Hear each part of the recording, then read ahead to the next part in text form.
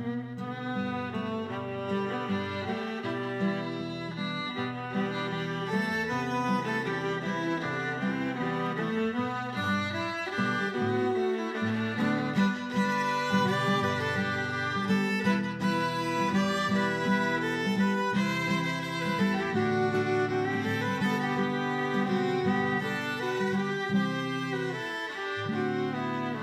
and welcome to Mytho Ladies, a podcast where we talk about women from mythology and folklore all over the world. We're your hosts. I'm Zoe. And I'm Lizzie. And how are you today, Zoe? I'm alright. I'm pretty tired, actually. It is finals week, about to start. Next week is finals week. I finished my classes yesterday. Pretty wild. That's crazy. Yeah. That's so early. It is early. It's not even May yet. Like, what the heck? And also, I'm almost done with my sophomore year of college, which is pretty crazy. Yeah, you're gonna be like an upperclassman now. Yeah. But, we're pushing through. I only have a few big projects I have to do, so that's good. Very excited for that. Not really, but anyway. It'll be fine. How are you? I'm good. My big news in my life is that I finally got this ADHD evaluation that I've been waiting for like 6 months. Right. And I have ADHD. Yay! Yay on the ADHD. Yay. I tried to make ADHD cupcakes, so like cupcakes that I wrote ADHD on. Uh-huh. And then I tried to do the lettering and gave up. Why? And then because the pastry bag kept breaking, I was like, this was not worth it. And then I had like one cupcake that had A on it. And whatever. And then my friend was like, that's like so ADHD to stop doing the lettering. And I'm like, fair enough. But like I got like really cheap pastry bags and it was hard. Yeah. They say ADHD in my heart. That's true. They don't literally say ADHD on them. What kind of cupcakes were they? Earl Grey. Oh, that sounds really good. Yeah, it's very good. But they're caffeinated, so yep. Yeah. So you can't eat them at bedtime. Not so much. So before we begin, we finally have a bonus episode. Yes, this episode has a bonus companion episode. Oh yeah, it's a companion episode to this. So, we didn't introduce the topic yet. We can say it. They know what it's about. Okay, whatever. So today's episode is about moon goddesses, and this bonus episode is a discussion of the book Daughter of the Moon Goddess by Su Lin Tan, which is about the goddess Chang'e, who we talked about in an earlier episode. And that is now available on our Ko-fi page. Yeah. And you should pay us and then listen to it. Yeah, so if you want to give us some money and listen to that episode, it's very fun. We talk a lot about the concept of retellings of myths. And yeah. So, and that's something we'll be doing more often. We have a lot of books that we want to read and discuss and how they talk about myths and stuff. So yeah. We're starting a bonus series called Mytho Ladies Book Club where we talk about adaptations of myths and folklore and all that. So get excited. It will be there. Yes. Yeah, and also on our website we have transcripts, our resources, for all our episodes, so feel free to check that out, mytholadies.com. And yeah. Great. So, what is today's episode about? Okay, well, yeah, today's episode's about moon goddesses. As we said, I still wanted the reveal. Yes. It's good. It's fun. In case you skipped the intro, because you don't like to hear us talk about ourselves. Sometimes happens. Fair enough. So, the moon goddess, the moon. So, the moon... It's most commonplace in mythology for the sun to be viewed as a masculine symbol and the moon to be viewed as a symbol of the divine feminine. Obviously, that's not 100% true all the time. We have a whole episode about sun goddesses, so obviously those exist. But the moon tends to be associated with femininity, women, goddesses, while the sun tends to be associated with masculinity, men, gods. The moon itself is a symbol associated with emotion, changefulness, and fluidity, and those are traditionally feminine traits that are in line with society's expectations for women.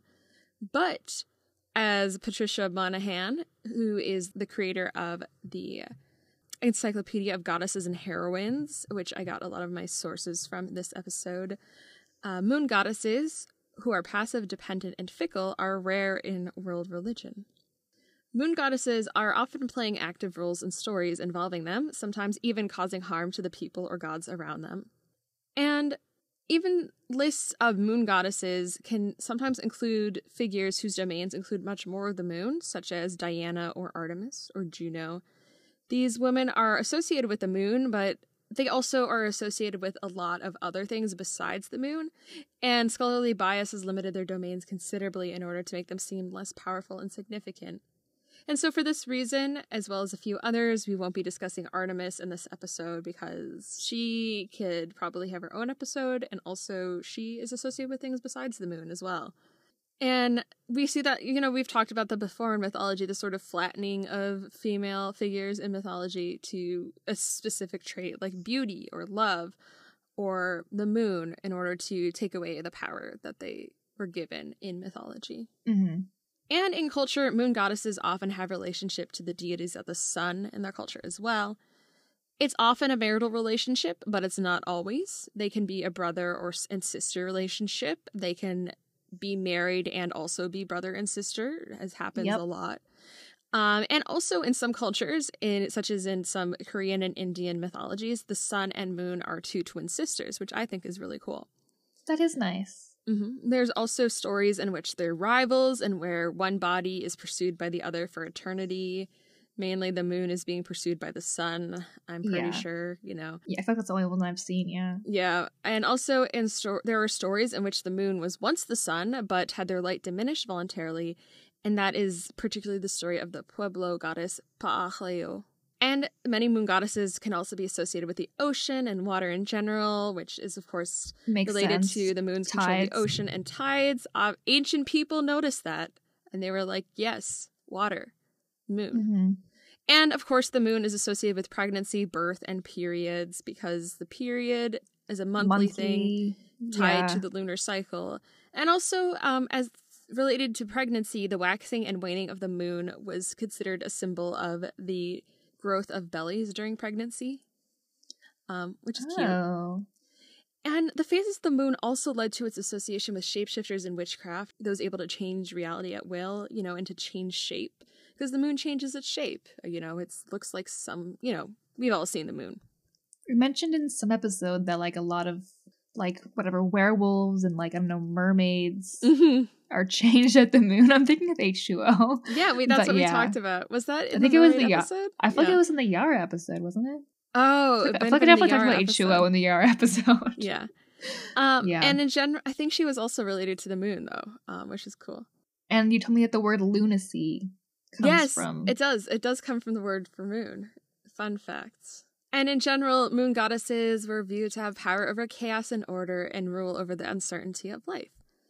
And an interesting symbol I have of that is the moon card in the tarot deck, which I have a brief thing about. And what does that say? The moon is the 18th card in the major arcana deck of the tarot, which is a section of cards in tarot that don't have a suit. And upright, when you pull it and it's upright, facing you, it traditionally represents fears, illusions, uncertainty, femininity, and intuition. And reversed, it traditionally predicts the end of negative energy from fears, anxiety, and illusion, and calls you to listen to the messages of your subconscious. And I think that represents a lot of what I was sort of saying with the ideas of the moon. It kind of represents uncertainty, unpredictability, but it also sort of represents and in a way, the sort of feminine tradition of the intuition and listening to yourself. Yeah. I feel like a lot of those kind of 90s books about your inner goddess, that was all about finding different pre-Christian goddesses and relating it to whatever femininity, feminism, that kind of stuff. Yeah. I feel like a lot of it was definitely moon focused. Yeah. I mean, I think the moon became a big symbol because first of all, it's very obvious, and the sun was this big masculine symbol, and everyone was well, then the moon. But also because of the moon's association with periods and stuff. I think it became a very feminist symbol almost, which it's its own thing. But yeah, I mean, it is traditionally associated with femininity, and that's sort of why. Which makes sense. So who is our first woman today? Okay, so first we're going to talk about the Maya moon goddess. Okay. So in Maya myth, the moon is typically viewed as female. So one version, the version told in the text Popol Vuh, you know that. Yeah, I've definitely read about it before, yeah. Yeah, it's about these like hero twins who it contains the twins becoming the sun and the moon. Ah. Yeah, in this version, like the sun and the moon are envisioned as male, obviously, but their transformation into the sun and moon could also be seen as like a literary expression of their political predominance rather than an expression of Maya cosmology. However, there are some Maya peoples who do envision the moon as male, but not in this figure. Okay, so also the goddess Ixchel is sometimes confused with the moon goddess because they have shared associations with fertility and procreation. If you Google like Maya moon goddess, a lot of Ixchel will come up, but there's no direct evidence that Ixchel was associated with the moon. The Maya moon goddess we're talking about today is sometimes called Kanapo, Lady Moon, or Lipo, the moon, or it can also be referred to as Mataktin or Mataktani, and that is different than Ixchel, who has different domains than the moon. Cool. So, the tale we're talking about today is the Kekchi tale of Sun and Moon, where the moon is the daughter of the earth god and the sun is her husband. And I'm going to tell kind of an abridged version of the story because it's a bit long. Also, worth noting, this is a version, not the version. There's definitely variations. Yeah. Every day, the sun passed by the house of the moon on his way to hunt. He always killed an antelope or deer and stopped by the moon's house to show her that he's a good hunter. I think that's really funny. Isn't it? It's like flexing, like, oh, look at this deer I caught. Isn't that just trying to impress his so crush? Cool? You know, like I barely even had to lift a finger. Exactly. Like... And so the moon found out that he wasn't actually killing all these antelopes, but often carried around an empty antelope skin to make her think he was a great hunter. No way! That's hilarious. and so she laughed at him when she realized that. Which hurt his feelings, you know? No! So he decided to trick the moon by turning into a hummingbird and flying around her tobacco flowers in her house. The moon asked her father to kill the hummingbird because she wanted to use it in a design she was weaving. Okay. Her father injured the bird with his blowgun, and the moon took pity on the bird and put it in her bed. Okay. When she woke up in the morning, the hummingbird was a man. The sun. Shocking. Twists, turns. Yeah, it's such a fun start. It's very like teen romance drama. It's fun.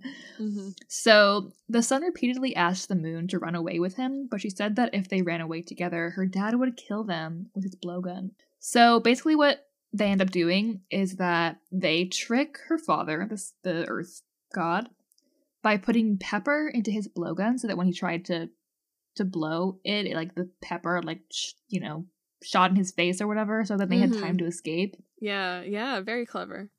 Yeah, so they did that. They escaped. And then the father, asks the thunder and lightning to strike the two of them. And the sun and moon try to protect themselves by taking cover underwater by hiding in a turtle shell and a crab shell, respectively. So the sun hides in a turtle shell. The moon hides in a crab shell.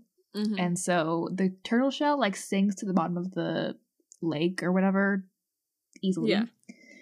But the crab shell isn't as effective and the moon ends up being killed. Yeah. And so when the sun surfaces, he finds the moon's blood covering the water. So the sun gathered up the bits of her blood and put them in 13 jars. And after 13 days, the sun opened the jars to find that they were each filled with different insects and snakes. Oh. Yeah. Wow. However, the last box contained his wife, the moon, who had been reborn. Yay. Interesting. Yay. Yeah. And so next what happens is that the moon is stolen away by the devil, and the sun has to get her back. Wow. It ends up, when they say the devil, I wonder what that means, because obviously it's like the Christian Bible version of the devil, but anyway, so Moon is stolen away.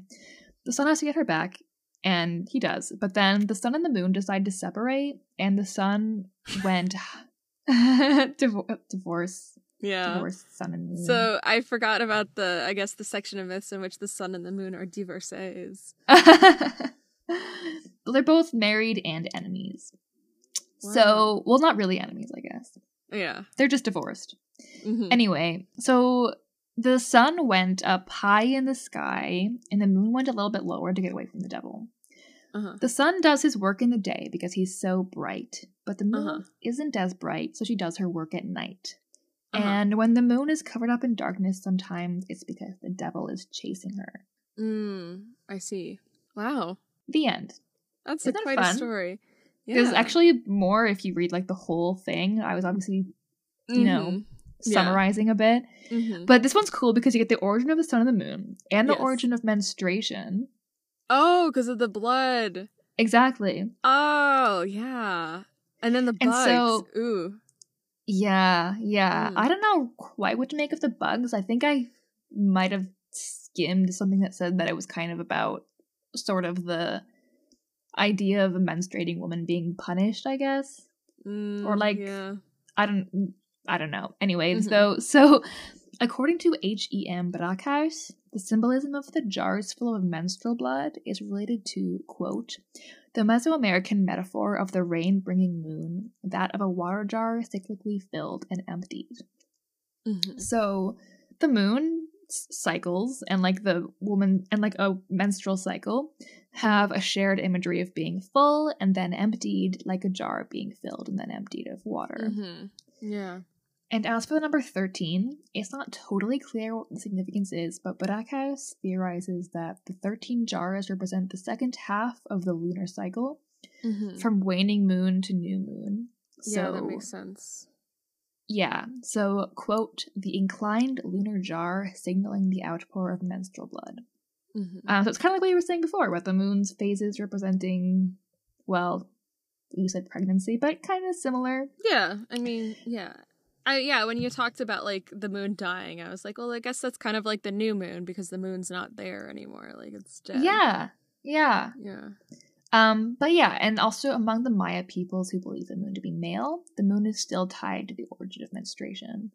The moon is then made into a womanizer, whose first visit to a woman results in menstrual bleeding. Wow. Somehow. Obviously there's variation, but yeah. I mean, it's interesting that it's still tied to menstruation, even in, with a male figure. Yeah, I guess it just shows the power of that symbolism. Yeah, definitely. So, even though we're not talking about Artemis, I still wanted to talk about a Greek figure. So today we're going to talk about Selene, who is the early Greek goddess of the moon. And so, unlike Artemis, who is associated with the moon, but is also associated with a lot of different things, Selene is basically considered to be like the moon, or like the symbol of the moon, the embodiment of the moon. And she's the daughter of Thea, who is the Titaness of light, and Hyperion, who is the Titan personification of the sun. And she's also the sister and or wife of Helios, the god of the sun. Makes sense. Her name comes from the Greek Selos, meaning light, brightness, or gleam. She's also called Mena or Mene, which is the Greek word for moon. And Phoebe, which is a feminine form of Phoebus, which both Helios and Apollo are called, and it means bright. Oh.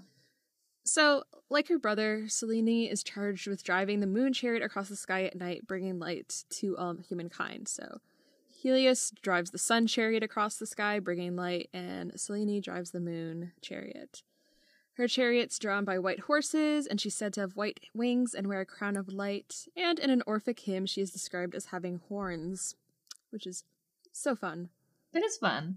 Yeah, and also she's, like, associated with cows in general. Like, in some stories, her chariot is drawn by cows instead of horses. Do you know why that is? I think that I might be because cows are viewed as, like, a motherly animal, or, like, a, nurturing animal, and... Are they? The moon...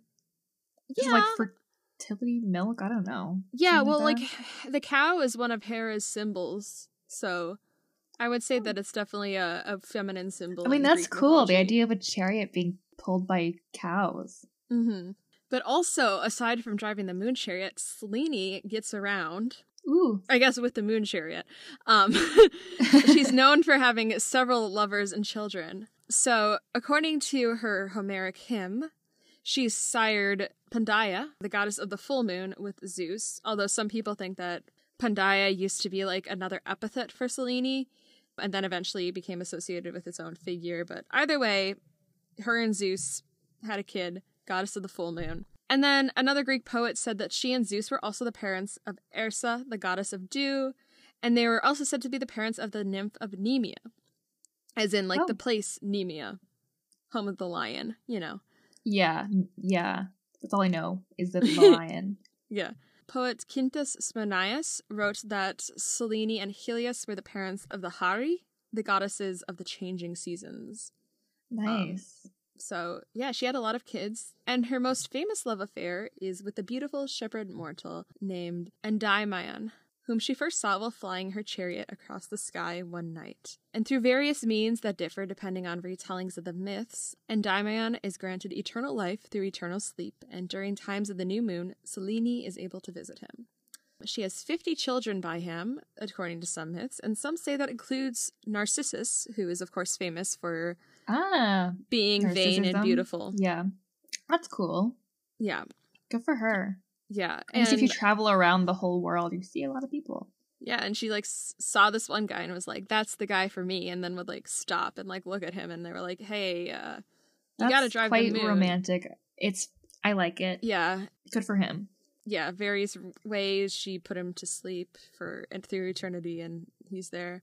And the satirist, satirical writer Lucian wrote a story about the relationship between Selene and Endymion being disrupted by a chatty girl named Muia, who constantly bothered Endymion and woke him up. And in her rage, Selene transformed the girl into a fly, and she still bothers sleepers to this day.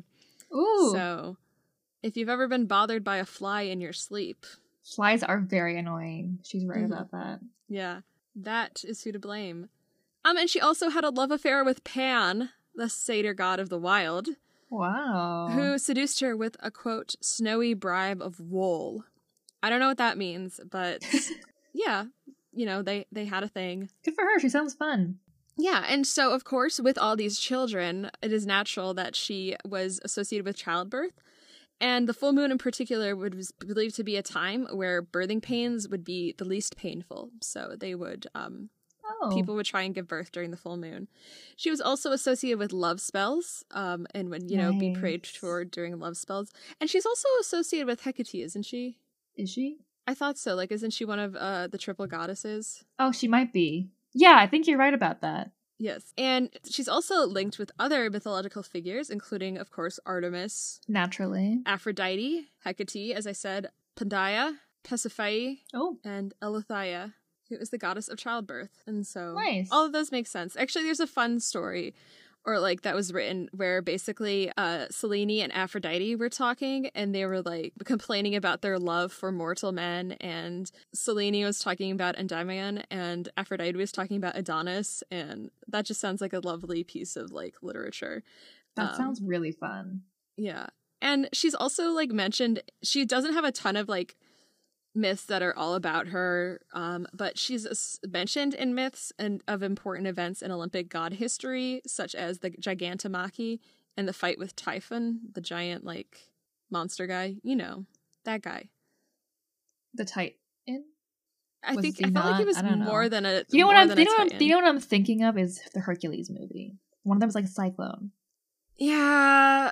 I think you're thinking of a different thing. I realize that now. I was just thinking of Hercules Disney movie. Or the Titans. You can't trust the Hercules Disney movie to be a good source of Greek mythology. I used to complain about it. That's what I was. Yeah, same. I was pretentious. Like, oh, this isn't right, but I still watch it. It's a fun movie. It's like, where are the 12 labors? This sucks.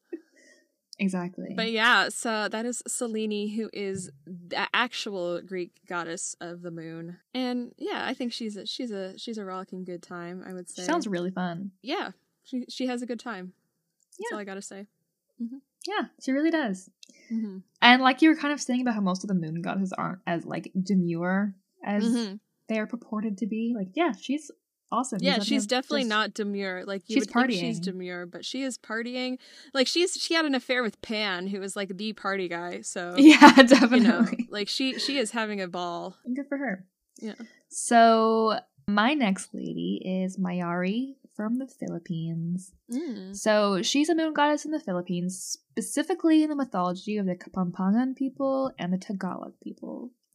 So in my research, I also came across a moon goddess referred to as Buwan, but I believe they refer to the same figure. Buwan means moon in Tagalog. So yeah. Also, there wasn't like a crazy amount of good research, so this isn't like super long. But okay, so Mayari has a brother, Apolaki, who is the god of the sun. And they are the children of Bathala, the creator god and supreme being. Some stories also include Tala, the goddess of the morning and evening star, as either a sibling of Mayari or her daughter. So the first variant I have is from the Kapampangan people. So Bathala loved his children, the sun and moon, and was always with them. When he became old and weak, he could no longer spend all his time with them and requested they come visit him. But they didn't obey his wish. Uh-oh. Bathala died suddenly without leaving a will. Interesting. Very. So this resulted in Apolaki and Mayari fighting, as both of them wanted to rule the earth. They fought for a long time with bamboo clubs. Eventually, Apolaki injured Mayari, resulting in her losing an eye. He felt terrible for what he did to his sister and said that they can exercise equal power, but at different times. Since then, Apolaki rules the earth during the day, and Mayari rules the earth at night. Mayari's light is fainter than her brother's because she only has one eye. That makes sense. So yeah, a little sibling rivalry, which is fun. Yeah. So, okay, so this other variant, the sun god, Arau, so sun, and the moon goddess, Buwan, each had a numerous family of stars. Those of the sun god were a golden yellow color and extremely bright, and those of the moon goddess were silvery white with no heat emanating from them. The moon goddess was worried that her stars would be unable to withstand the heat and light of the sun and his stars, so he made a pact with the sun god that they would both destroy their stars as a measure of safety. The sun devoured all his stars, and the moon hid hers in the obscurity of the clouds. Classic con. When the sun learned of this deception, he was enraged. Because of this, the sun is always in pursuit of the moon to get revenge for tricking him. Cool. Sometimes the sun gets close enough to bite her, which results in an eclipse. Ow. Yeah. When you get to their creation story where it's like, this is because of this is because of this, it's like always like, oh, so cool. Yeah, eclipse. Oh, I do love that. Time heals the wound, as the moon is always waxing and waning. It is also because of this that the stars disappear during the day, because the moon hides them and only brings them forth when her eldest daughter, Tala, the morning and evening star, says it's safe. The end. Wow. Yeah, I mean, that's really interesting. I think it's interesting that there's like more of a violent relationship between the sun and the moon in this particular instance. Yeah.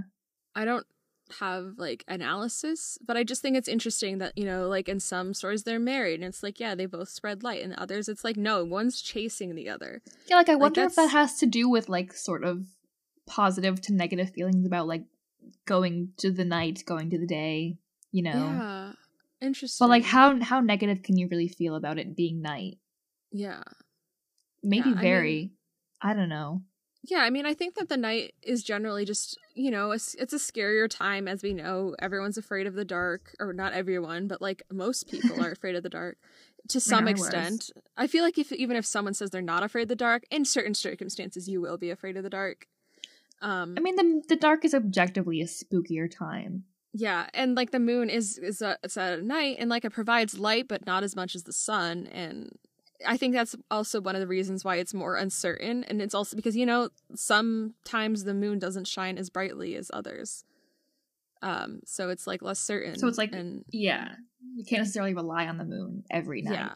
Mm-hmm. Plus, maybe it's not always meaningful to like the culture. Maybe it's just sometimes like a fun story. Yeah, that's very true. Who's to say? Yeah. But yeah, it's interesting that you have these like sort of more violent stories, because I also have a few stories that are a little more violent when it comes to the origin of the moon, which I think is really interesting and those fun. ones are a little funner. Yeah. Yeah. And so the first one I want to talk about is Coyolxauhqui, who is the Aztec goddess of the moon, and her name means painted with bells, which is interesting. Cool.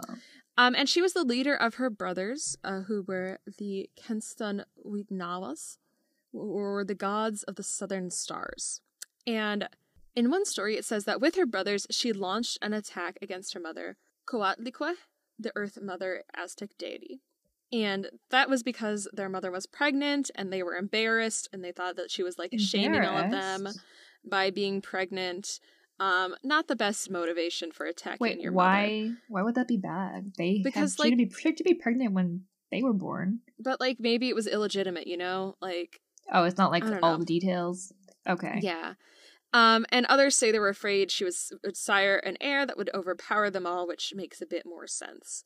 Very fair. Yeah. And they were right to be afraid, because her new child was Huitzilopochtli, the Aztec god of war, and he led the fight against them and defeated them roundly.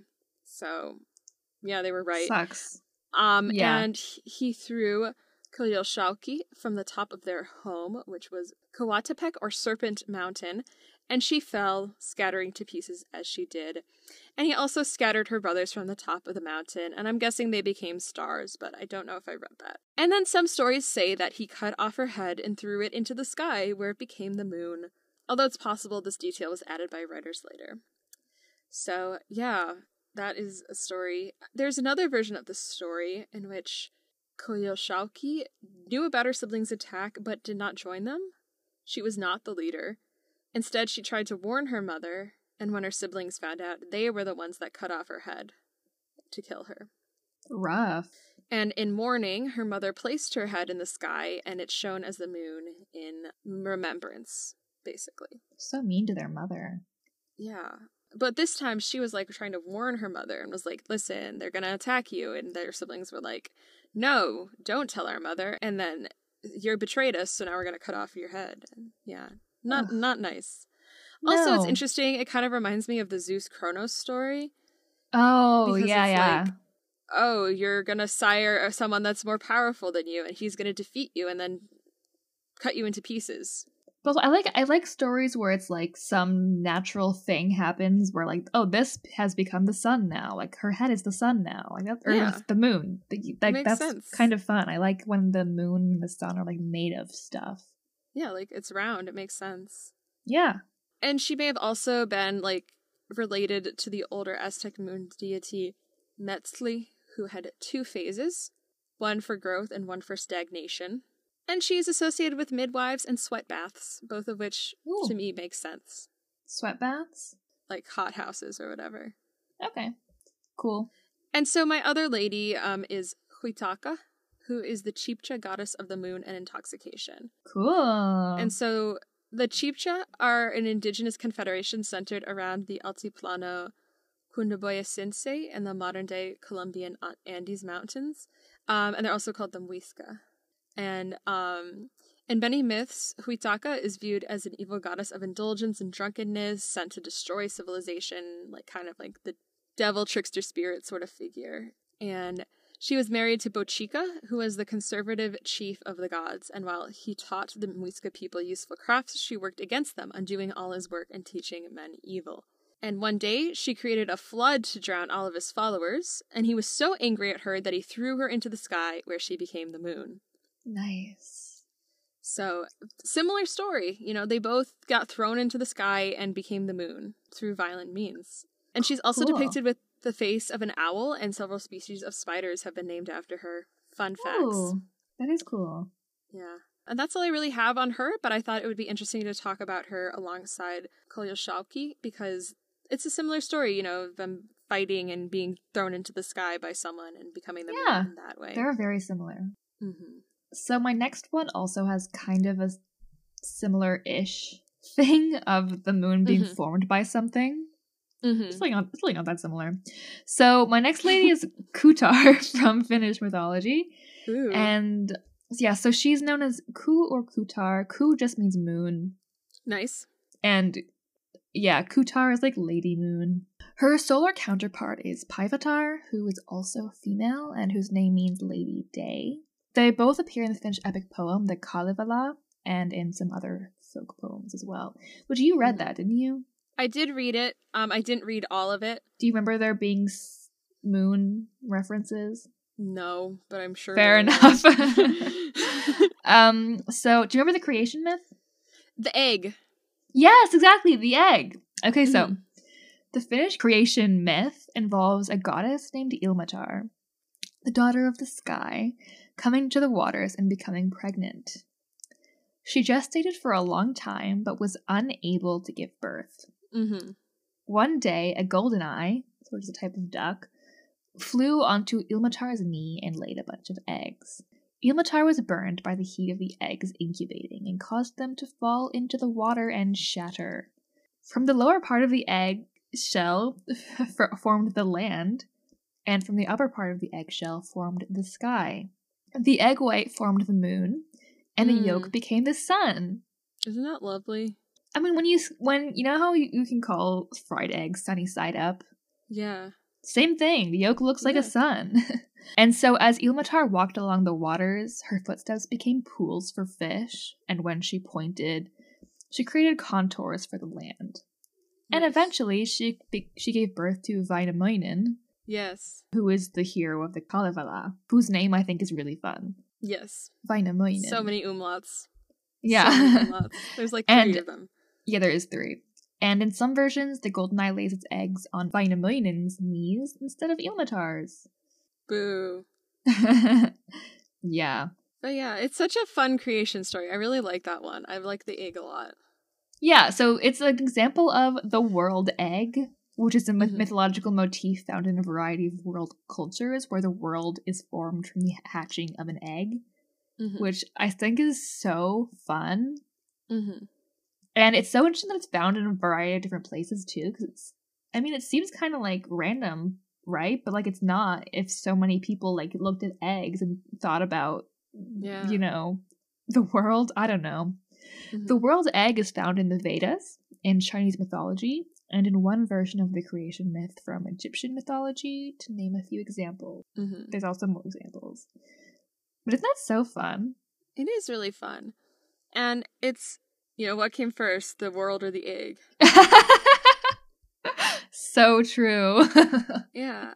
I just think it's really beautiful, it's nice. Like, the world, an egg hatched and the world came out, Exactly.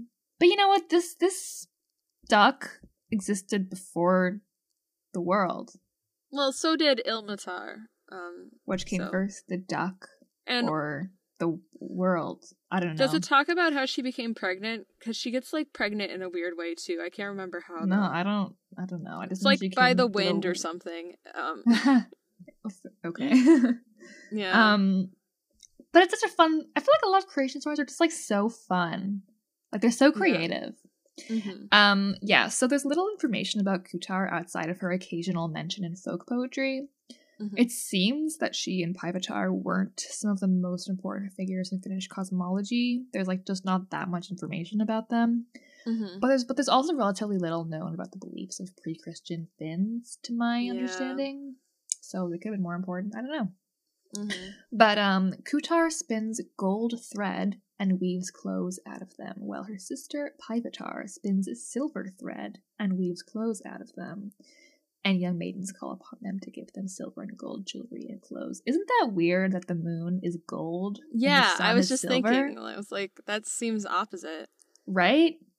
And it even was opposite earlier. And I mentioned the Mayari something with gold being the sun.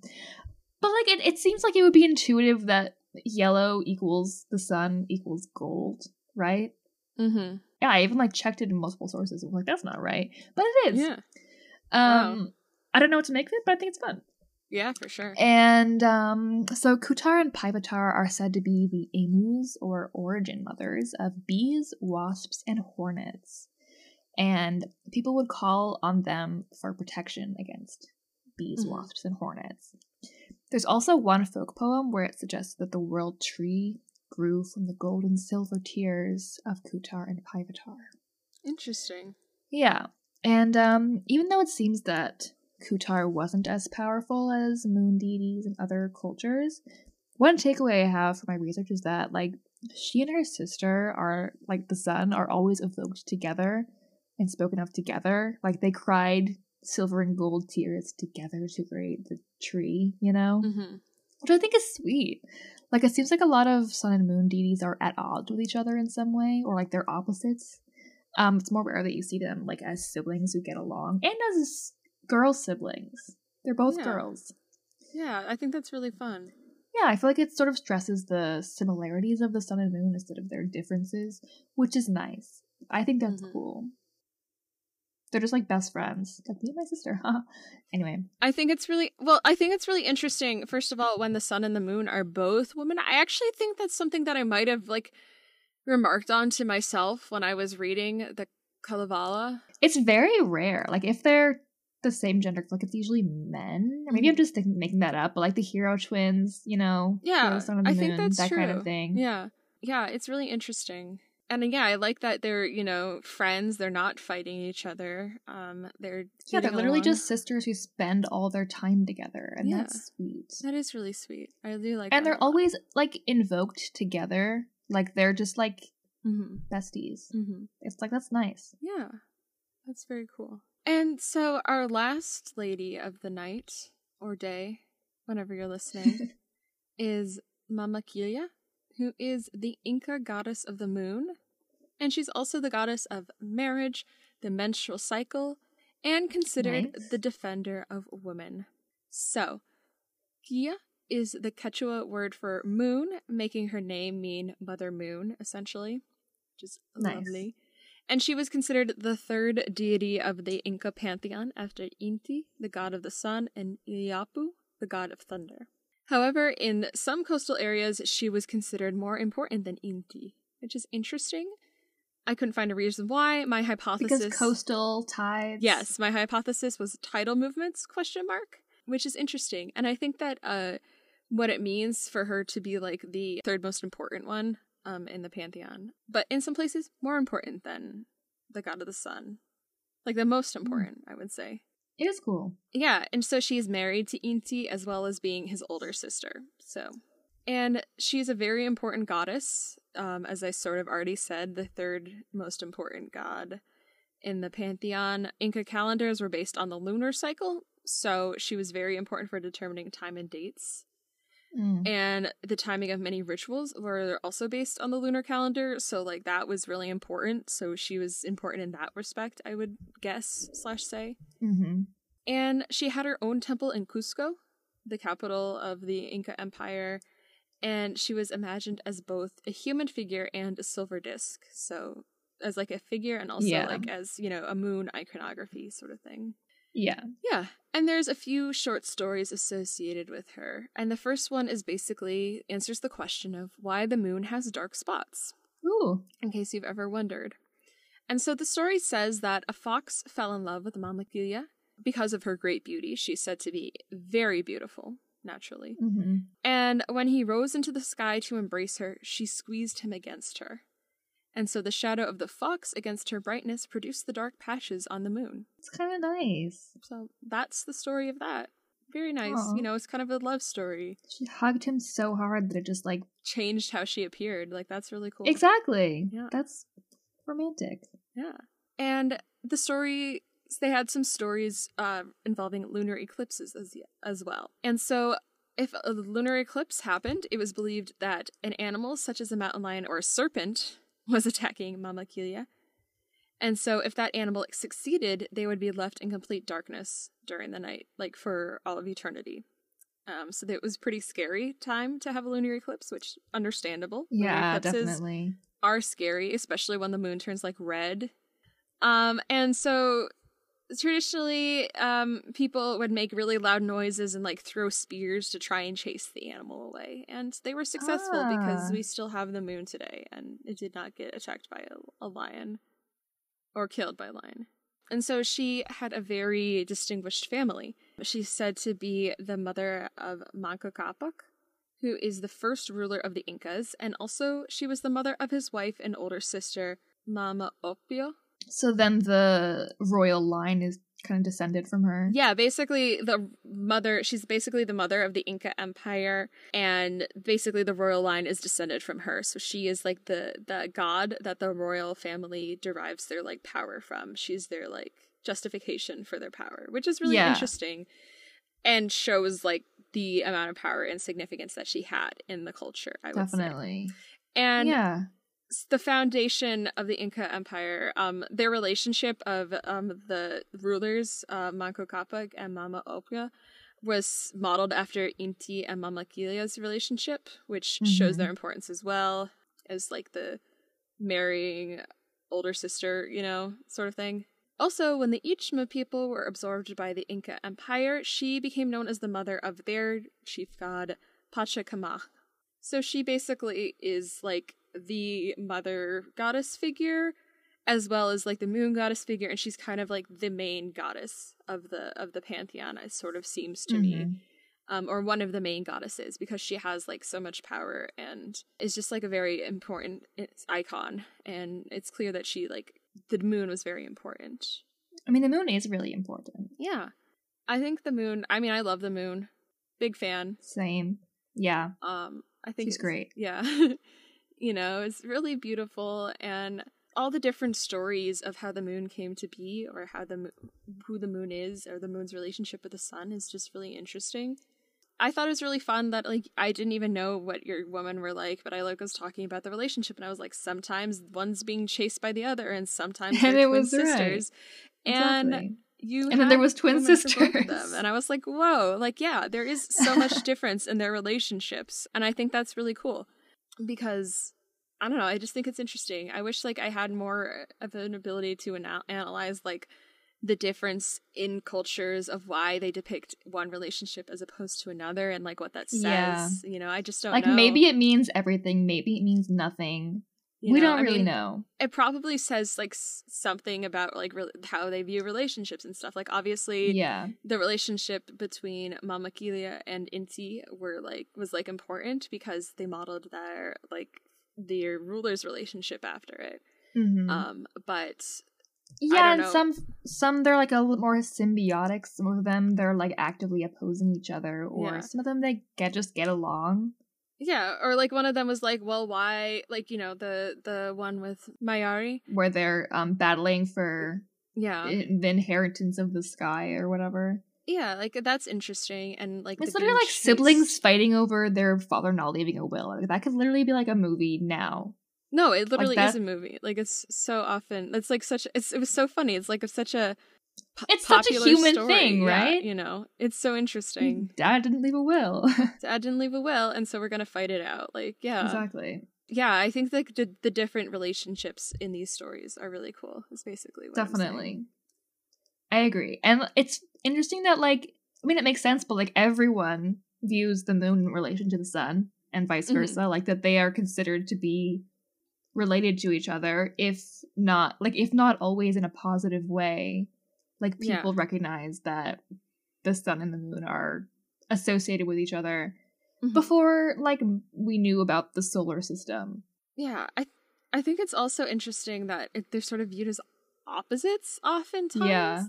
Like, they're viewed as, like, some people be like, oh, they're as different as the sun and the moon. It's like, well, the sun and the moon aren't that different, you know? Like, right? But also, like, I mean, we know this now, that the moon reflects the sun's light. That is true. Like, they have to do with each other. Exactly. But also, I feel like creation stories are just like some of the funnest mythological stories out there. Like, they're always so fun. Yeah, and when you're like talking about the moon, you're talking about a very like basic creation story. You know, we're going back to the very beginning of time, like the land, the sea, the sun, the moon. the water. Like, these are all the very, very basic components of the creation story. Yeah, and so it's really cool to, like, sort of just peek in and see, like, what they're saying about the moon and stuff. Yeah, it's really interesting. And how, for the most part, they're pretty, like, positive. Like, in the Nawa stories, they were, like, pretty violent. Yeah. And, like, not necessarily characterizing the moon very positively, but I feel like most of these were, like, neutral to positive. Yeah. I mean, and it also depended on, like, the story, too. Like, even with the Aztec story, like, it depended on which version, because one version was like, oh, she was trying to kill her mother, and the other was like, no, she was trying to stop her mother from being killed. Yeah. Very different stories, depending on which version you have. I like when they ascribe a lot of personality to the moon. Same with Selene. There was so much going on with her. That's so fun. Yeah, and I mean, I think that's, like, goes back to what I said at the beginning. Like, the moon is a very active figure in mythology, even though, like, we don't necessarily associate the moon as, like, a big active figure. You know, it's not gonna, like, burn you or destroy you, you know? But it's also constantly changing and moving. Yeah. So it makes sense to view it, like, more active rather than more passive. Absolutely, yeah. Like, it's different every single night.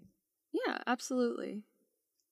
It's very true. I wish this episode was going up during the next full moon. I think the next full moon is on, like, the 16th of May or something like that. Yeah.